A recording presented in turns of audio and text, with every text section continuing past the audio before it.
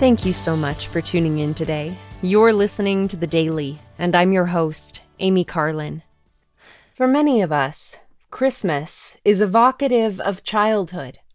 But President Gordon B. Hinckley taught, there is something else, something better, and that is to sit together as families and read again the fascinating story of the birth of Jesus, who was born in Bethlehem of Judea. It is a wondrous story told in language ever so simple and beautiful by the writers of the Gospels of Matthew and Luke. The story of the birth of the Savior has been told by many writers. One of these is Charles Dickens. I thought, until recently, that the most Christmas-themed writing he had done was in A Christmas Carol, but I was mistaken. Charles Dickens also wrote about the life of Jesus Christ for his young children. He explained that the life and lessons of our Lord Jesus Christ lead us to peace. As Dickens wrote, "My dear children, I am very anxious that you should know something about the history of Jesus Christ, for everyone ought to know about him. No one ever lived who was so good, so kind, so gentle, and so sorry for all people who did wrong.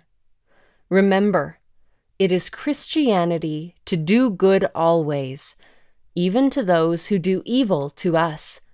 It is Christianity to love our neighbor as ourself, and to do to all men as we would have them do to us.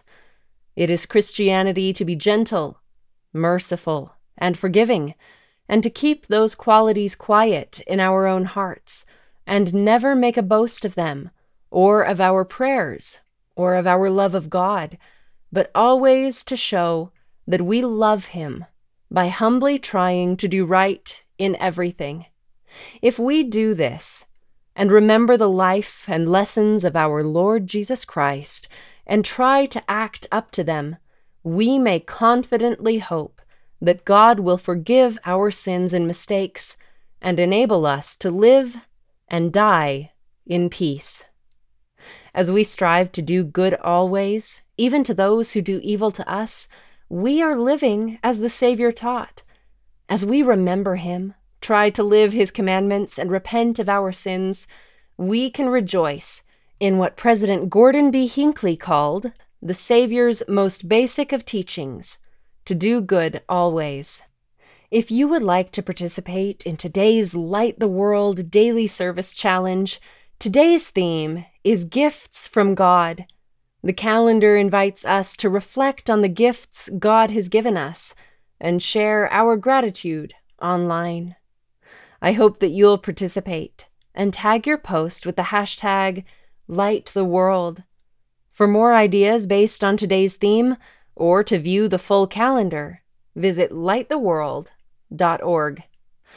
Thank you again for listening today. The Daily is brought to you by The Church of Jesus Christ of Latter-day Saints,